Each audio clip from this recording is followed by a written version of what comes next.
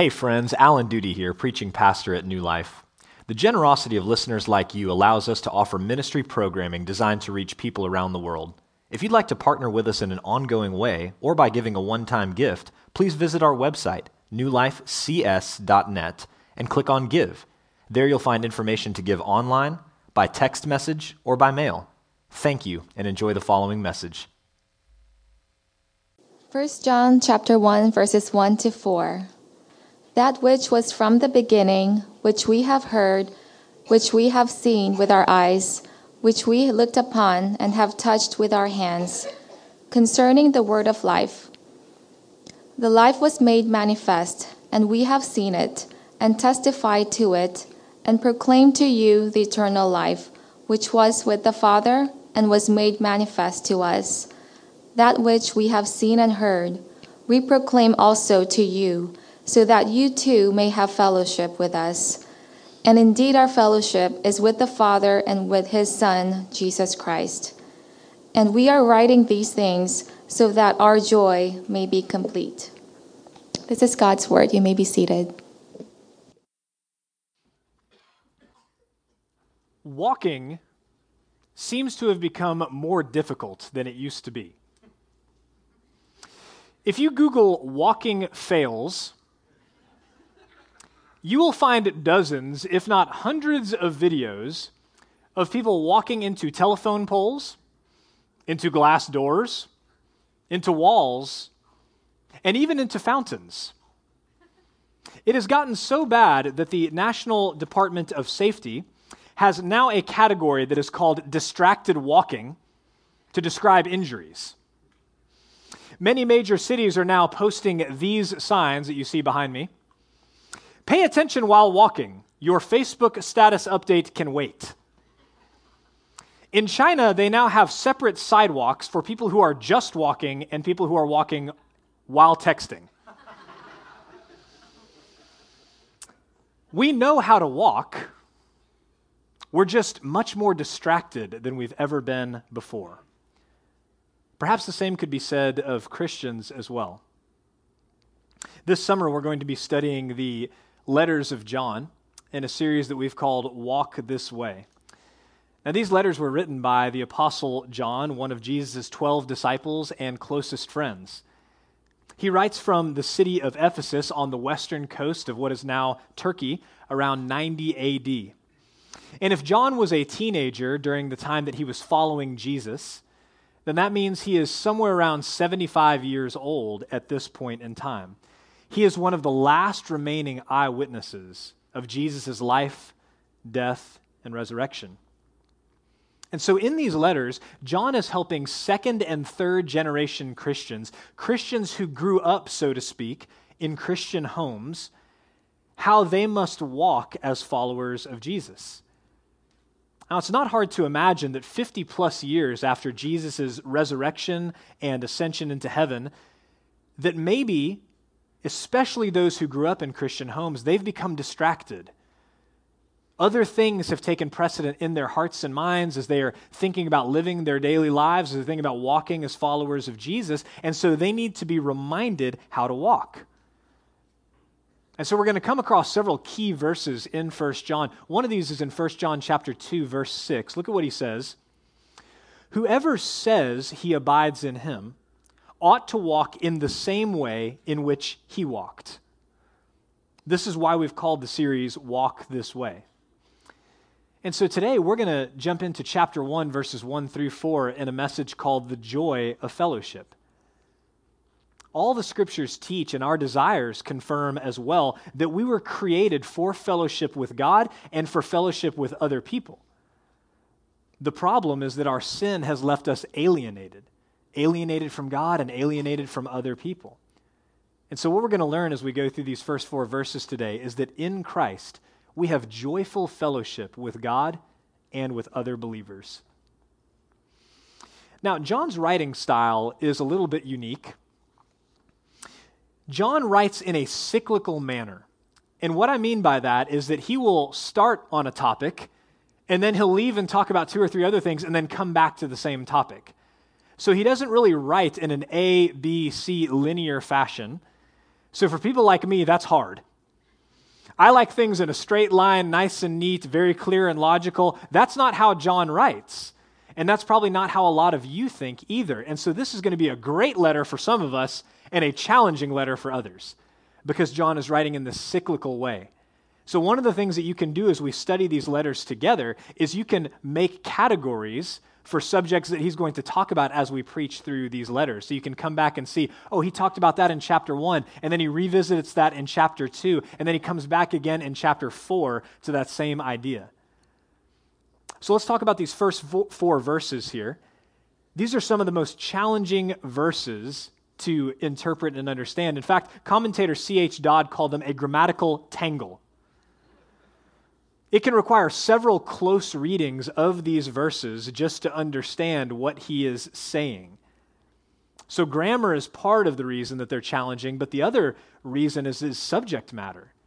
He's talking about the word of life. This is a robust concept that's packed with meaning. And if you're familiar with John's gospel, the Gospel of John, this paragraph is going to be recognizable to you.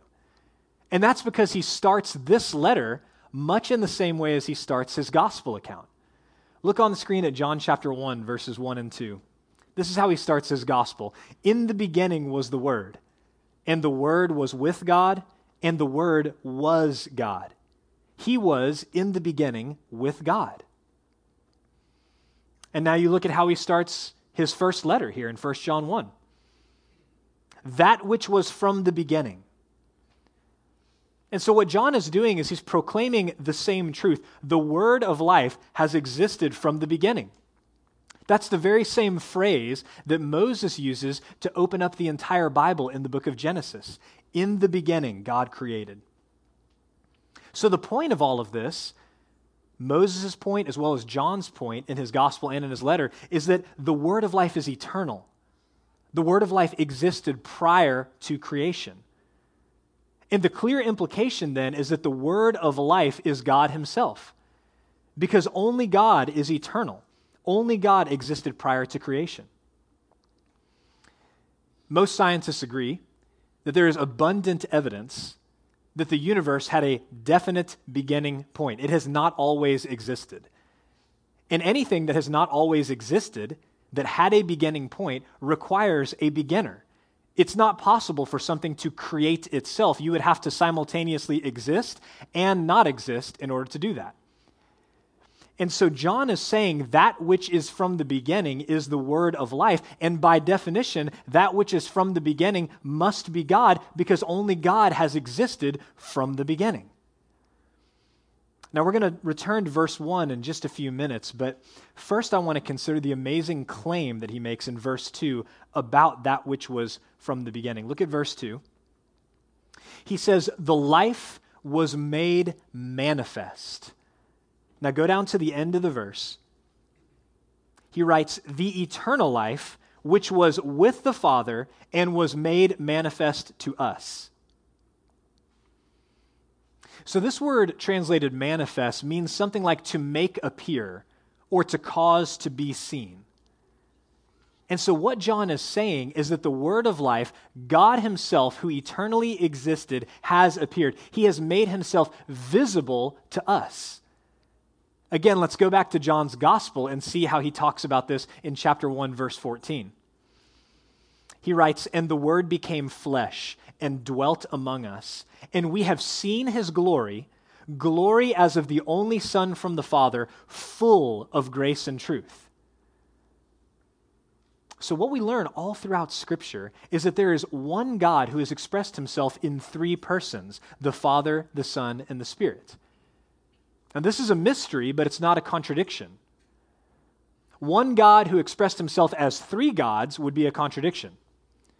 One person who expressed himself as 3 persons would be a contradiction. But what the Bible teaches is that one God has expressed himself in 3 persons. A mystery, but not a contradiction. And an even greater mystery is that the second person of the Godhead, God the Son, Jesus Christ, became flesh and dwelt among us. So without forfeiting his deity, without ceasing to be God, he added humanity. He became one person with two natures.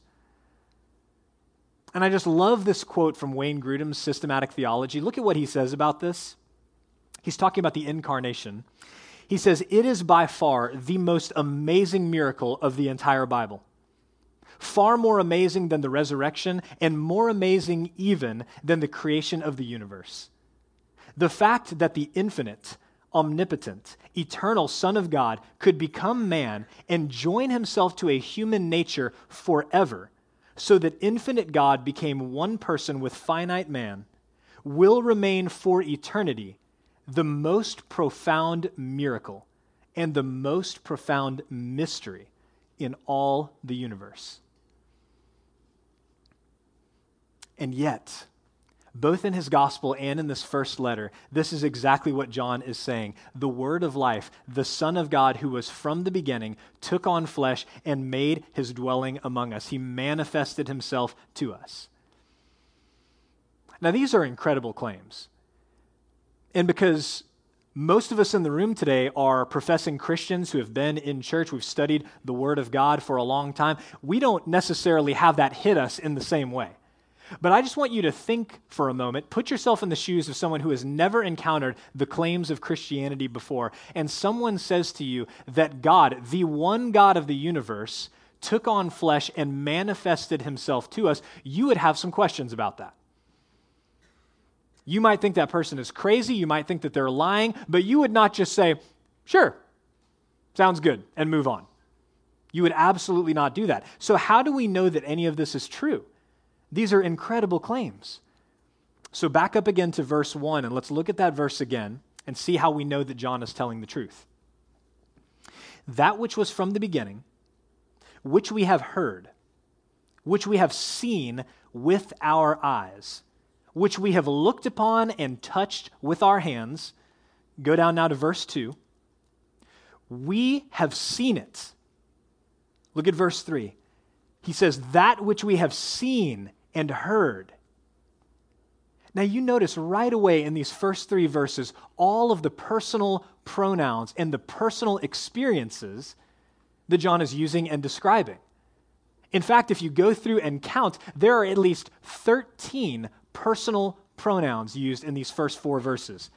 At least 13 times in this small paragraph, John says, "we," "our," "us." All of these personal pronouns. He's not passing on secondhand information or hearsay. He, along with the other disciples, walked with Jesus in close proximity. And what that means is they had the opportunity to hear him, to see him, even to touch him during his lifetime and after his resurrection from the dead.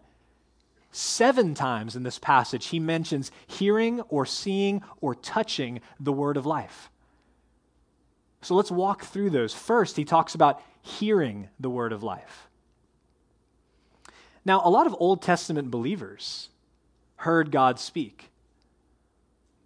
And there were some Old Testament believers like Moses and Elijah who not only heard God speak, but who carried on a dialogue with God himself. So they heard God too, but John heard the word of life in a different way. God himself, through the person of Jesus Christ, spoke directly to him and the other disciples, not just once, not just a few times. Think about Moses and Elijah. How many interactions are there between them and God in all of the scripture? Maybe a handful. But John interacted with, heard the word of God every single day for something like 3 years. They had firsthand experience. They heard Jesus teach the truth. They heard him correct their misunderstandings about the kingdom of God. They heard him correct their misunderstandings about who would be saved, who would go to heaven. They heard the word of life firsthand. But not only that, he says they have seen the word of life. And friends, that's far more than anyone else in history could ever say. Moses saw God, didn't he? But how did he see God? He had to cover Moses' eyes, and he said, "You will get to look at my back, that's all." Shadrach, Meshach, and Abednego, when they were in the fiery furnace, the pre-incarnate Son of Man, Jesus, was there with them in that one experience. They, in a sense, saw God. But John and the disciples were face to face with the Son of God every single day as he performed miracles and as he taught the truth and ultimately as he went to his death on the cross. Most of John's readers never saw Jesus, the Son of God, the Word of life, but John did. He saw him. And then third, he says, we have looked upon the Word of life and touched him with our hands. Now, this word translated looked upon means something like to observe with continuity and attention. To observe with continuity over a long period of time with attention. You're observing it. And this is very important because thousands of people heard Jesus teach. Thousands of people saw Jesus. So that's not really a unique claim that they heard and saw him, but what was different about John and the disciples is that they looked upon him. They were able to observe him with continuity and attention for a long period of time. And remember, James, who writes the Epistle of James, later becomes a leader in the church, he was Jesus' half-brother. He did not believe that Jesus was the Son of God until after his resurrection. In fact, he thought he was crazy. And I'm just telling you right now, if any man says his brother is God, I don't know what more evidence you need. The case is closed. We can leave. Neither of my sons would say that the other one is God. Fairly confident about that. But this is what James says. James says he is, in fact, God. He looked upon him. But more than that, he says they touched him with their hands. And this is very significant because one of the heresies, one of the false teachings that was very prevalent around this time was that Jesus was fully God, but he was not man. In fact, he never actually took on a human body. He only appeared to have taken on a human body.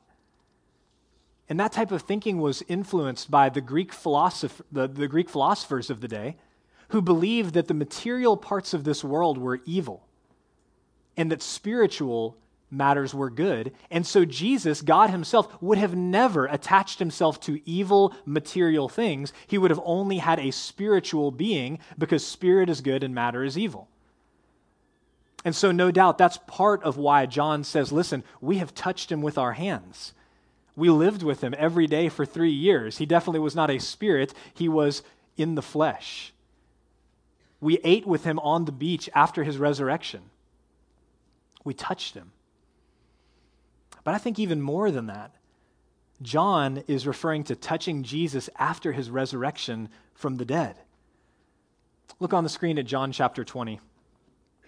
10 of the disciples, at this point, have already seen the resurrected Christ. Now Thomas, one of the 12, called the twin, was not with them when Jesus came. So the other disciples told him, "We have seen the Lord." But he said to them, "Unless I see in his hands the mark of the nails, and place my finger into the mark of the nails, and place my hand into his side, I will never believe."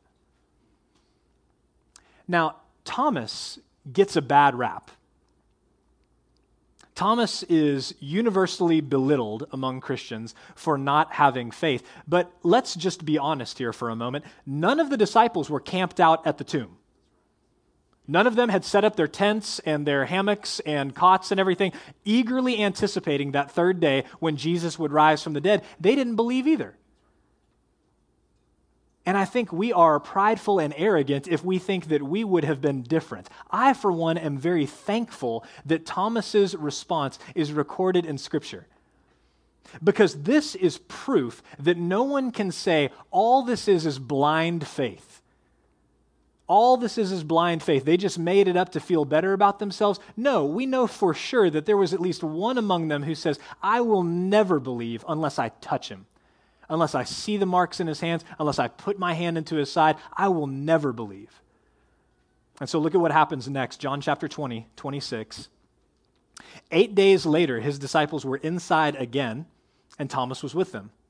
Although the doors were locked, Jesus came and stood among them and said, "Peace be with you." Then he said to Thomas, "Put your fingers here and see my hands, and put out your hand and place it in my side. Do not disbelieve, but believe." Thomas answered him, "My Lord and my God." Jesus said to him, "Have you believed because you have seen me?" Listen to this next statement for Jesus, for you and for me. Blessed are those who have not seen and yet have believed. So again, nothing wrong with Thomas's doubt. I would have been in that same place. But Jesus says, even more blessed are those who have not seen and yet have believed the testimony. And so that's what John is doing here in 1 John 1. He's establishing himself as a credible witness. He's saying, these things are incredible. I know these things are impossible to believe, but we heard him. We saw him. We touched him. He really did rise from the dead. His testimony can be trusted. And that's where he takes the argument in verse 2. Look at what he says again. He says, "We testify to it and proclaim to you the eternal life, which was with the Father and was made manifest to us." So this word testify is the Greek word martyreo. I don't usually say Greek words because I'm not trying to impress you or anything. I don't really know Greek that well myself. But that's where we get our word martyr from. Martyreo, martyr. And a martyr is one who testifies or bears witness to provide information about a person or event that they have first-hand knowledge about. That's why this word is so important. He's saying, I am testifying, I am bearing witness because I was an eyewitness. I saw these things myself. I have direct knowledge. So that's what John is doing. He's relaying what he's heard and seen and touched. And this word proclaim means to announce or inform, especially with a focus on the source of the information. So as we know, a herald back in the day would be sent to make proclamations on behalf of the king. His job was to go and announce or inform what the king had already decided. And everybody knew that the information coming out of the herald's mouth was trustworthy because they trusted the source. He was the king's herald. Not just a random herald, not just a random person with the latest gossip. He was the king's herald. The source of information was trustworthy. And John is saying, we testify, we proclaim to you, we announce these things, and you can trust us because we were there. I was an eyewitness. The question, though, now is, why is John writing these things? All of that is great, but what's the connection to everyday Christian life? What's the connection to how we walk as followers of Jesus? Well, this is what he says next. Look at verse 3. "That which we have seen and heard, we proclaim also to you, so that you may have fellowship with us. And indeed, our fellowship is with the Father and with his Son, Jesus Christ." Now, fellowship is a distinctly Christian word.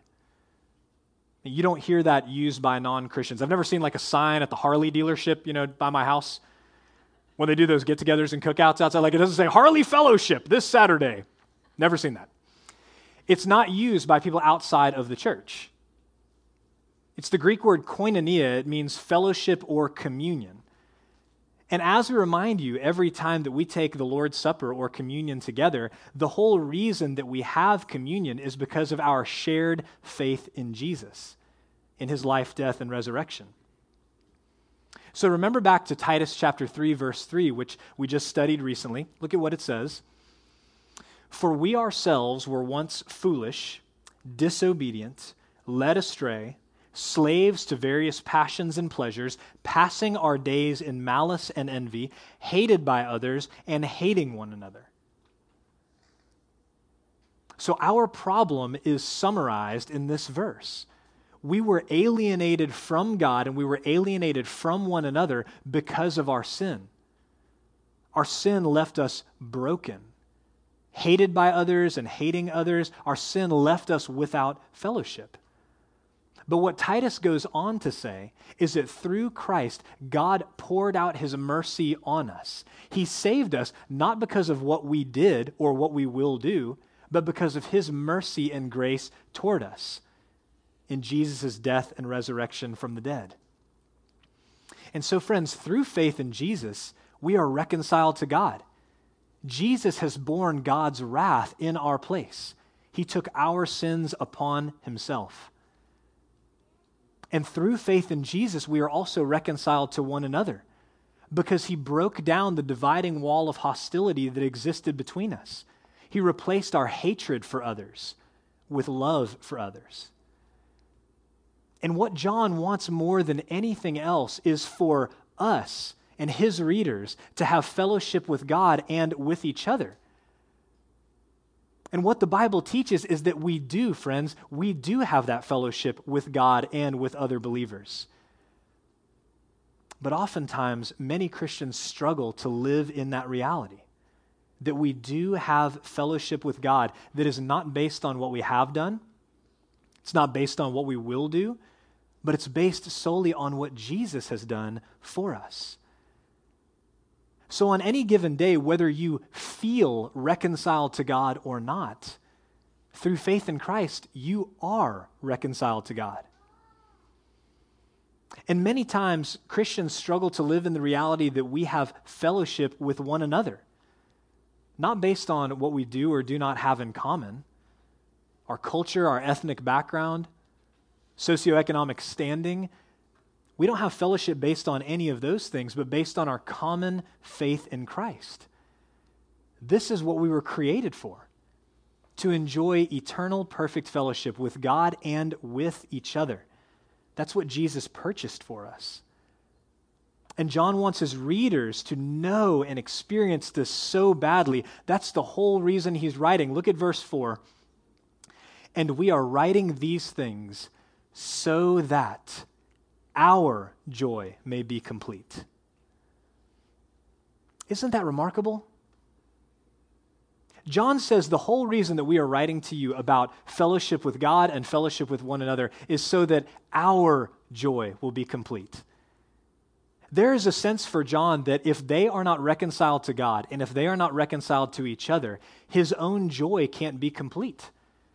His heart will be broken until every one of his readers is reconciled to God and to other people through faith in Jesus. And more than that, their joy can't be complete.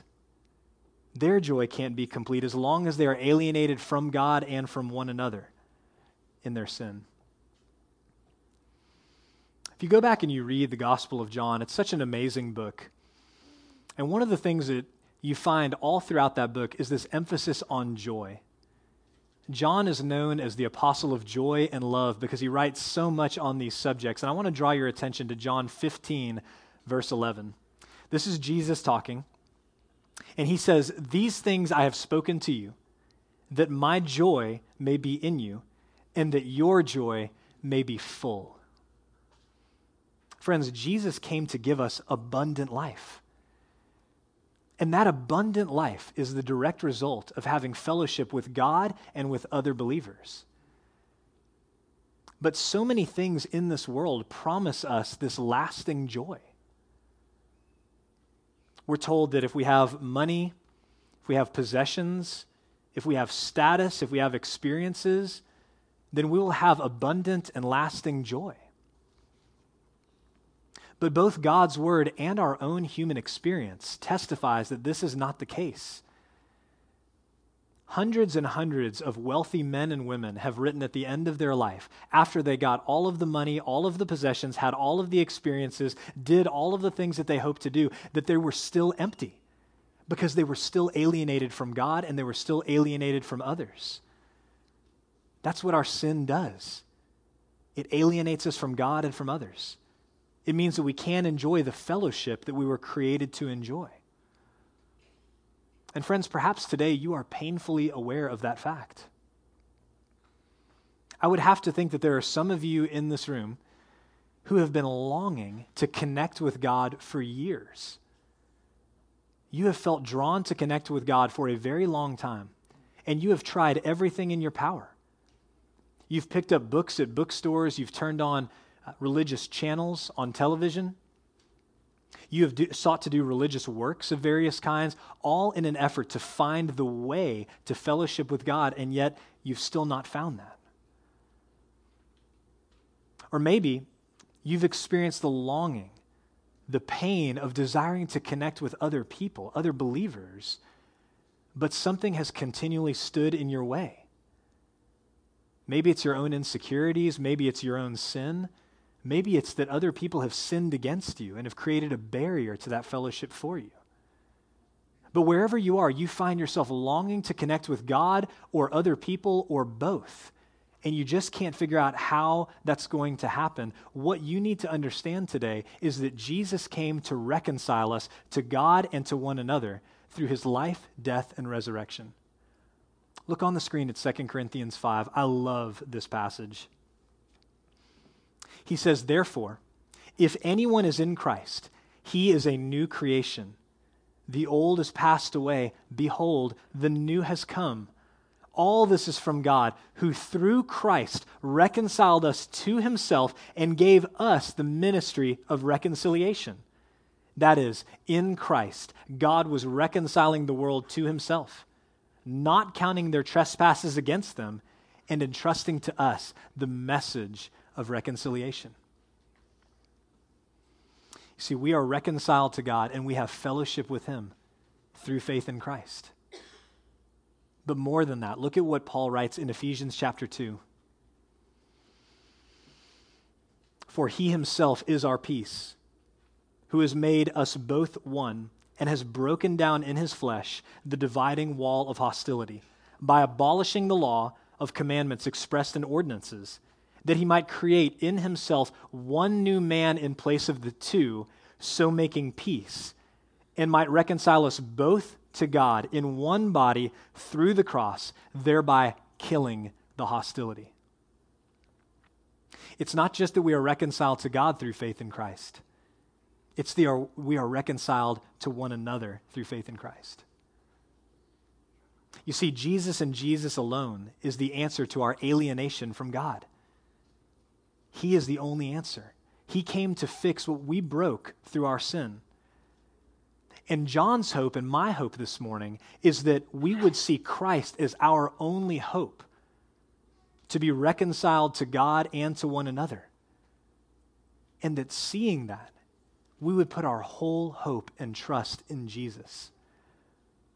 In Christ, we have joyful fellowship with God and with each other. Let's pray.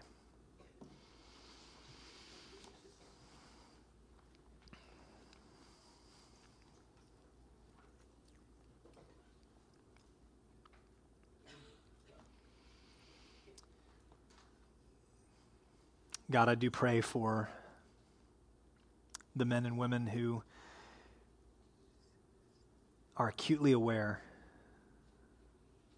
of their longing for reconciliation with you, longing for the fellowship with you that other people in their life seem to enjoy. I pray that you would reveal yourself to them. Reveal Jesus as their only hope for reconciliation and fellowship with you. I pray that they would put their trust in you, Jesus, fully this morning, not hoping in religion, not hoping in their works and their efforts, but instead hoping alone in you, Jesus. And Father, I pray for those in the room who are lonely this morning and longing for connection and community and fellowship with others, but something has stood in the way. Something has stood in the way of them connecting with the body of Christ meaningfully. And I pray this morning you would show them that you, Jesus, have broken down the dividing walls not just between Jew and Gentile, but between wealthy and less wealthy and poor, between people of different skin colors, between people of different cultural backgrounds. Every single barrier between us has been broken down, and we now have common union through faith in Christ. God, forgive us, forgive the rest of us who have failed to see the lonely and the disconnected among us. We've been too focused on ourselves and what we want when we gather on Sunday mornings or throughout the week. And I pray that our church would be known increasingly as a people who are pursuing communion and fellowship with everyone, so that we are the welcoming, inviting kind of place that you desire us to be, and the welcoming, inviting people that you desire us to be. God, we are so thankful for your word that reveals to us that you took on flesh to solve this problem that we could never solve, our sin and alienation from you. Thank you, Jesus. In Christ's name we pray. Amen.